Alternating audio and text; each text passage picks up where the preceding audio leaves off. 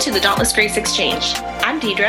And I'm Megan, and today we are going to be exploring the Enneagram a little bit further. We're actually going to look at the structure of the Enneagram, how all the numbers connect, and how they get grouped.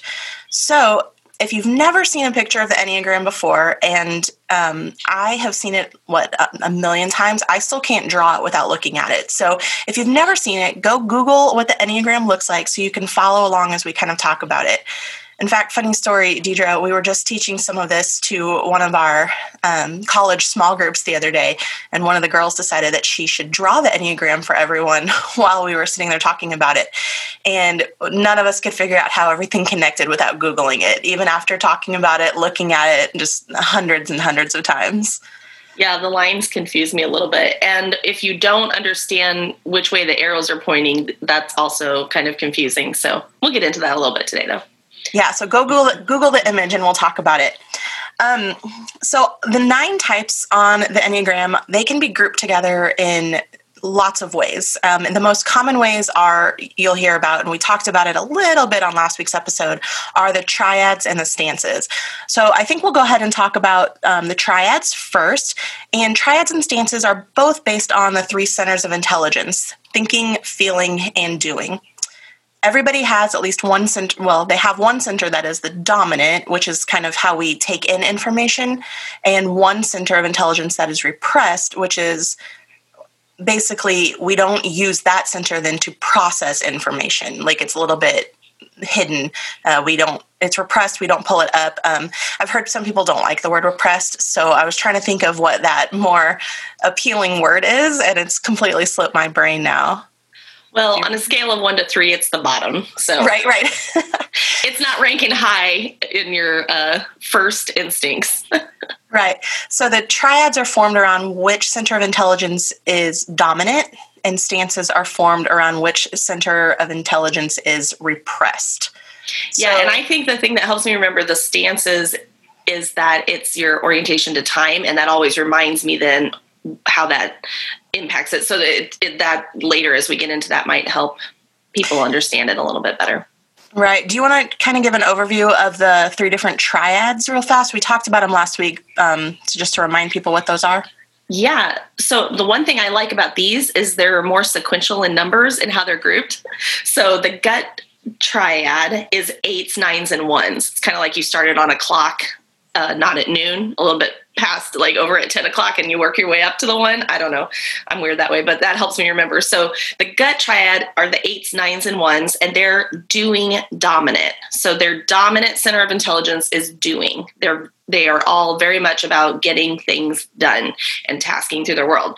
The heart triad would be the next 3, 2s, 3s, and 4s. And again, that's just very nice and easy to remember. It's just the next 3 around the clock there. And their dominant center is feeling, which makes sense why they are in the heart triad, because they're all about the feelings first. And then the next 3, 5s, 6s, and 7s are in the head triad, which their dominant center is thinking. So that's super easy. Gut triads are the 8s, 9s, and 1s, doing dominant. Heart, 2s, 3s, and 4s, feeling dominant. And the head, 5s, 6s, and 7s are thinking dominant. Awesome. And then the stances, which are based on the center of intelligence that is repressed, those are grouped a little bit differently. So sometimes I still have to look at a cheat sheet to remind myself which 3 are grouped together. But in the dependent stance, these are 1s, 2s, and 6s. And their repressed center of intelligence is thinking. And you're probably right now going, wait, but Deidre just told me that 6s are thinking dominant. So how can they be thinking repressed? And we might have alluded to this also last week, but 3s, 6s, and 9s are a little bit of our anomaly numbers. They are considered the triangle on the Enneagram if you look at it. And they are each the anchor point or the middle point of their triad, which means all 3 of those numbers, 3, 6, and 9s, have the same repressed center as they do dominant center. And all that means is that they take in information through that dominant center, but they don't use it to process the information. So a 6 is always taking in information through thinking, but they aren't using productive thinking then to process what to do next. So 1s, 2s, and 6s, all of them repress thinking, meaning they don't use productive thinking to process. And all 3 of those numbers are oriented to the present time. Yeah, that's why that helps me remember them a little bit better. I kind of have to think through my numbers. If I don't remember it was, ones, twos, and sixes, I'm like, well, which ones are more in the present and dependent on what's happening in that moment? So that dependent on the present circumstances, people that are around you, whatever is happening, makes a lot of sense then for how they're grouped, or at least helps me remember. Yeah, that's good. The withdrawing stance, this is comprised of the numbers 4, 5, and 9. Their repressed center of intelligence is doing. Again, 9s are doing dominant, so they take in information through doing, but they don't use doing to process what needs to be done, which is a little confusing. And when we get to our 9 episode, we might talk about that a little bit deeper. Mm-hmm. But those 3 numbers, 4, 5s, and 9s, they are doing repressed. And again, it doesn't mean they don't do things. It means it's not always productive doing. And sometimes they get paralyzed in their doing. And all 3 of them are oriented to the past. So again, that helps me remember they're withdrawing because they're past focused. I'm just trying to help our listeners out. It's just a lot of information. And when you're not looking at an outline, at least for me, like that all just doesn't mean anything. I'm just trying to help us out. Withdrawing, past focused. But if you go to dauntlessgrace.org, you can actually download your own Enneagram guide sheets that has this diagram and all of this information on them for your number or any number. Yep. They're not expensive. They're super cheap. They're really well done. And they have a ton of information on them as a great starter guide. All right. That's the end of our commercial for that. Right. For now. The last stance is the aggressive stance. And this is the last 3 numbers, 3s, 7s, and 8s. Their repressed center of intelligence is feeling. So I'm going to sound like a broken record. But again, for 3s, that means that they take in information through feeling and they don't use feeling to process the information. 7s and 8s, they interact with feeling a little bit differently. They both can access some feelings, but not a full range of emotion. And they definitely don't use it to process. And this is because all 3 of those numbers are oriented to the future and feelings can kind of slow them down and get in the way. So I know that's how you remember the aggressive stance because they are charging ahead and they're aggressively moving into the future and they don't want to be bogged down with feelings. That's good. Wings and lines. That's what we're going to talk about next. I cannot tell you how many times I see on my Facebook or Instagram where people are like, oh, I'm a 5-wing too. And I'm like, no, you're not. That's not a thing. And I get it. When I first started learning about the Enneagram, it was super confusing. There are so many moving pieces. I had no idea how everything connected. And I took a test that told me I was a 9 and that my second number was a 7, I think. And so I could have walked away from that going, I'm a 9-wing 7 because I knew I'd heard the language, but I didn't know how all the pieces connected. Right. So let me just tell you really quickly, a wing can only be a number on either side of your core number. For instance, I'm a 4, so I could have a 3-wing or I could have a 5-wing, or I could have no wing, or I could have a little bit of both. You could have a big wing, a little wing, balanced wings. One sounds like a Dr. Seuss. I'm going to write a book about it. No, it's going to rhyme though. One common school of thought about wings is that you start, the first half of your life with 1 wing. So I can look back on my childhood and see that I probably had a strong 3-wing where I was really competitive. And then as you kind of get older, maybe you grow healthier, you start to add in that other wing because it kind of balances you out a little bit more. And I do see more 5 coming out as I get older. So for you as a 1, you can have a 9-wing or you can have a 2-wing. That's how those numbers connect kind of on the circle. So what have you seen about your wings? I think that my behaviors growing up would really testify of that 2-wing. But also a little bit, I've got a little bit of middle child syndrome, sort of. So the 9 kind of makes sense there too, a little bit. Again, though, what was motivating me would be the fact that I wanted to do the right thing, which is really my core number, which is 1. And so if the right thing meant being a peacekeeper or not, being present in the moment to draw attention or to serve others, those are 9 and 2 behaviors. So yeah, I could see those behaviors being really strong. And actually, because of that strong 2-wing, that's why you had a hard time differentiating what your core number was, because you did act a lot like a 2. And so it was really digging down to, but do I want to serve people to belong, or do I want to serve people because it's the right thing to do? Right. And that's really what helped us drill down. And same for me. You know, I was really competitive as a kid. I think my mom would have thought I was a 3 if she had just looked at the Enneagram. But I didn't want to be the best because that's where I found value. I wanted to be the best because it made me different from other people, which is really that 4 motivation. Right. So wings never change a person's motivation. They're only about behavior, and they honestly don't mean a whole lot, except maybe to explain why you act the way you act sometimes. Finally, well, I don't know about finally. There are so many things we can talk about the Enneagram, but I really want to hit heavy today the lines and how the numbers connect. So every number is connected to 2 other numbers on the Enneagram. Each number has a number they go to in stress, and each number has a number they go to in security. This is where it can start to get a little bit confusing if you're just starting out learning about the Enneagram. So if you are able to look at one of our guide sheets right now, this would help you. If you're not, kind of just listen with one ear. And as we dive into each type, we'll probably talk about this a little bit more in depth.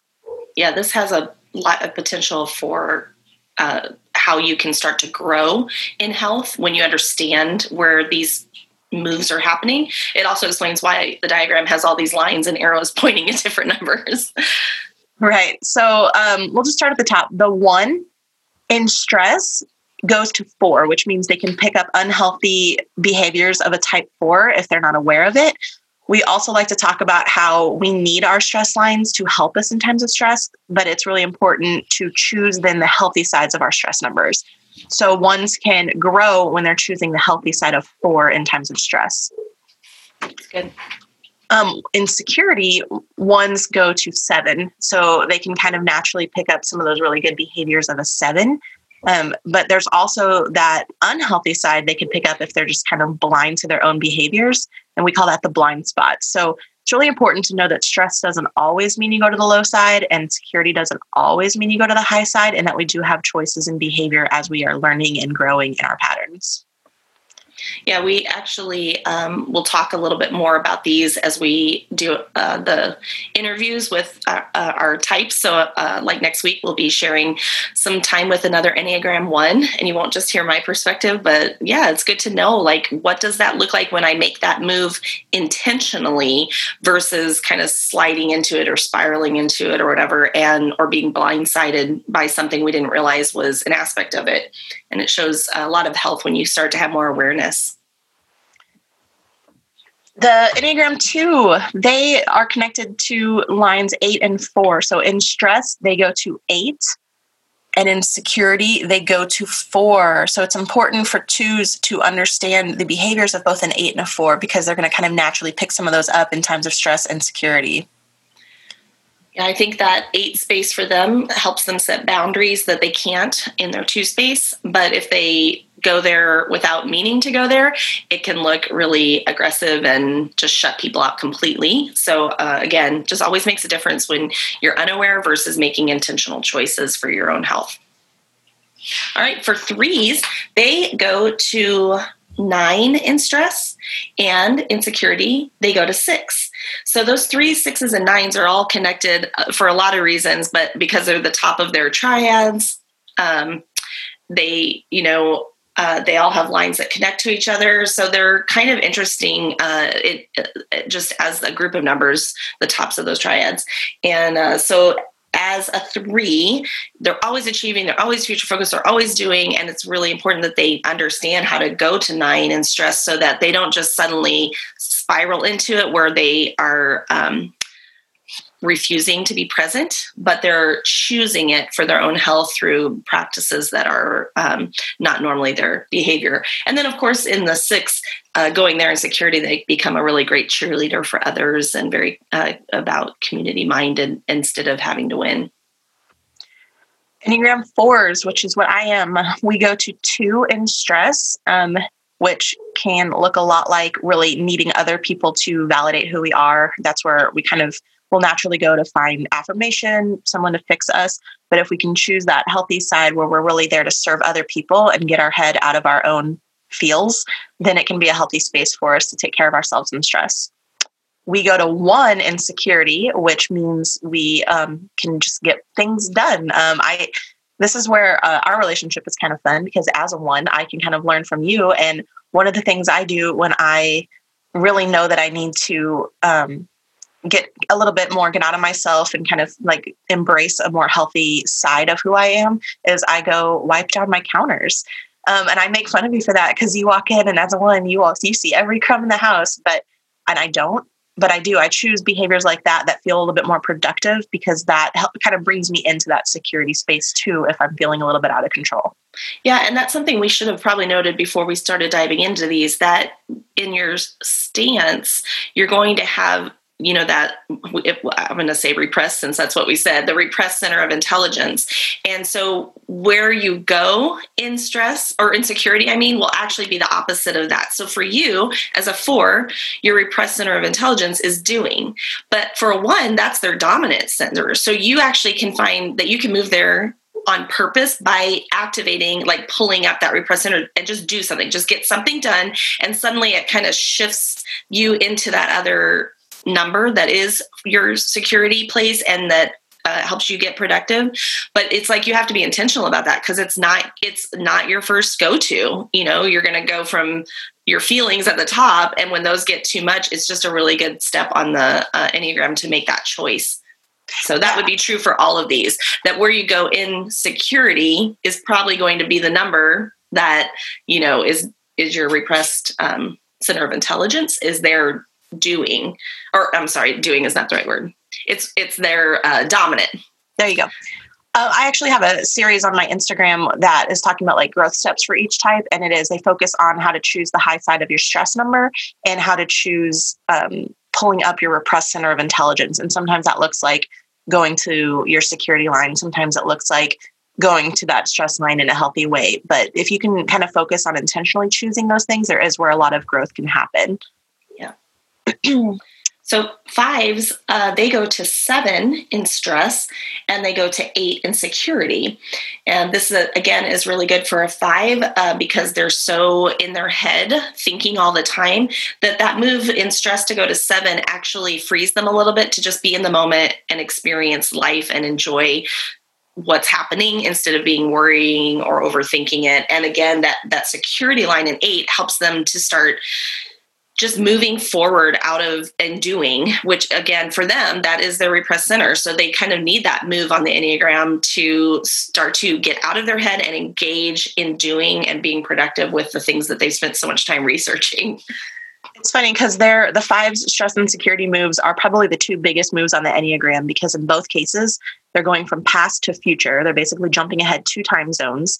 And both a 7 and 8 are both a little bit opposite of what a 5 would naturally feel. 5s are going to be a little bit more naturally introverted. Both 7s and 8s are going to be naturally a little bit more extroverted. So these are huge moves, but I think they are to pull the 5 out of that comfort zone a little bit and help them grow. Yeah.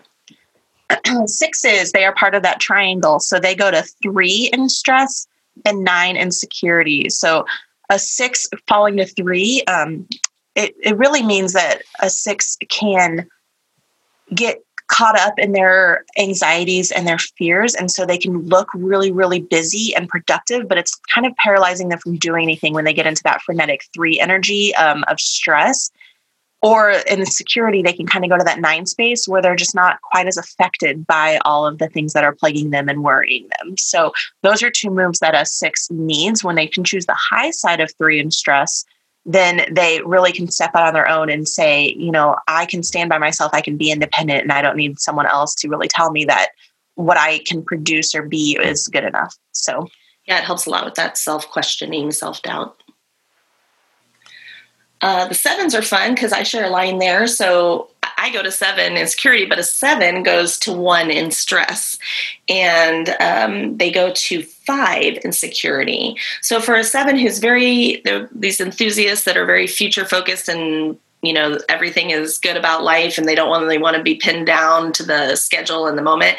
It's actually interesting that in stress they go to 1 where they start kind of almost critically, if they go there without doing that on purpose, start doing and criticizing and getting a little bit I don't know. I don't know how to explain it very well for them. But when they, again, like every other number, if they make the choice to go to that one space, it really starts getting them to be able to put some structure in their life where their natural tendency would be to not want that. And in security, they're going to be able to be more of a research gatherer. They probably naturally do that in just planning all their adventures and vacations, but it's a space where they can pull up some of that center of intelligence as well. And it just slows them down a little bit, it kind of calms them a little bit to go into that 5 space. So it's definitely a healthy move for 7s. 8s. 8s share a line with 2 and 5. They go to 5 in stress and they go to 2 in security. So in stress for an 8, that means they probably have hit, and from the 8s I've talked to, it takes a lot to get them into such a stress place that they really withdraw. But I do think that's what an 8 will do. They'll act like the bottom of that 5. They'll kind of withdraw. They'll pause. They'll take time. They might gather their research to come back and, whatever the conflict was that caused them stress, or maybe they weren't winning the argument, whatever it is that caused that 8 stress. And they kind of go into that space and retreat a little bit. And they can do that in a healthy way or in an unhealthy way where they're kind of locking people out. But in security, 8s move into that 2 space where they can naturally be a little bit more nurturing, more serving. It's not about them controlling them. It might be about serving someone else's vision in a space. So I've seen some really healthy 8s in that 2 space. And they still are powerhouses who get things done, but they're serving alongside others. And it's just really neat to see. And then for the 9s, again, they're like the 3s and 6s. They share those lines. So a 9 in stress goes to 6. And a 9 in security goes to 3. So imagine a 9 who's feeling like they really can't show up for life and be in the spotlight or have a voice. Suddenly in security, they start moving into this 3 space where it's like, whoa, they showed up, man, and they're doing a great job. And there they are. It's really fun to see them there. But then on the opposite side in stress, if they don't choose this, they can kind of slide into the worry and the fears of a 6. So it's good for them to be able to make that choice intentionally when they are feeling stressed, to go to the high side of that 6 number and be more community minded. Get out there and, be a cheerleader for someone else and find some people that believe in you, that you can listen to their voices to encourage you. All right, so that is, it felt like a lot of information in a really short amount of time, but we really wanted to get you guys just a little bit of the structure, the triads, the stances, the wings, the lines. There are other things to look at in the Enneagram. Another way I've seen of grouping the numbers are in harmony triads, and those are grouped completely differently. So different numbers are with different numbers, and it's based on like what they are seeking in the world. And so I'm not even going to go into that because it's just too much information. No, but I think that's going to be a really good one we're going to do after some of our interviews, because that is really cool and really gets into how God's wired you for a purpose and how you can share that with other numbers. Yeah, I think that's good. And then there is also tri-types. There are subtypes. If you start going down the rabbit hole, you will never escape. So all I will say about tri-types and subtypes right now is there is probably some good meat there, but it's not where you need to start. You need to if you're starting this journey right now, or even if it's just been a few months, maybe even just a year, just stay looking at stress, security, stances. That's really where the bread and butter of growth is right now. And then later on, you could, go down that rabbit hole a little bit and explore what some of those more quirky aspects of the Enneagram are. Yeah, and just getting to core longings, fears, and things like that are really going to help you differentiate your number from another, because like we've already mentioned, our behaviors can really show where we're at in stress and security at that time when we're taking the test. Like, just don't base anything just on a cursory glance. It all takes a lot of research and digging. But we've laid a good groundwork. So I'm really excited that the next 9 weeks we're going to be doing interviews with different guests who are the number that we're talking about. So stay tuned. That's going to be the fun. So make sure next week you're here for our interview with Tori, who's our first guest as a type 1. And also, just to throw this out there, we have opened up ticket sales for our Enneagram retreat. That is going to be in Colorado this November. It was actually supposed to be last year. The pandemic made us postpone it a year. So we have our fingers crossed that Travel will be opened up for people who want to go and spend the weekend at a little resort with us in Colorado Springs, November 12th through the 14th, I believe. And you can find out more information at dauntlessgrace.org on how to buy tickets for that. Yeah, you don't want to miss it. You can't have more fun than talking about Enneagram, having hot tub time, looking at the mountains in November. No. Yes, gorgeous. All right, well, that's a wrap today, and we're going to come back next week with our interview starting. So fun. And that wraps up another episode of the Dauntless Grace Exchange. You can follow us on social media to stay connected. We are on Instagram at Dauntless Grace Ministries. Our Facebook page is Dauntless Grace, and you can join the conversation in our Facebook group at facebook.com/groups/teamdgm. For more about the Enneagram, visit our website at dauntlessgrace.org for coaching and training opportunities, and you can follow me on Instagram at EnneagramMegan. And be sure to check out our website for more information about today's podcast at dauntlessgrace.org.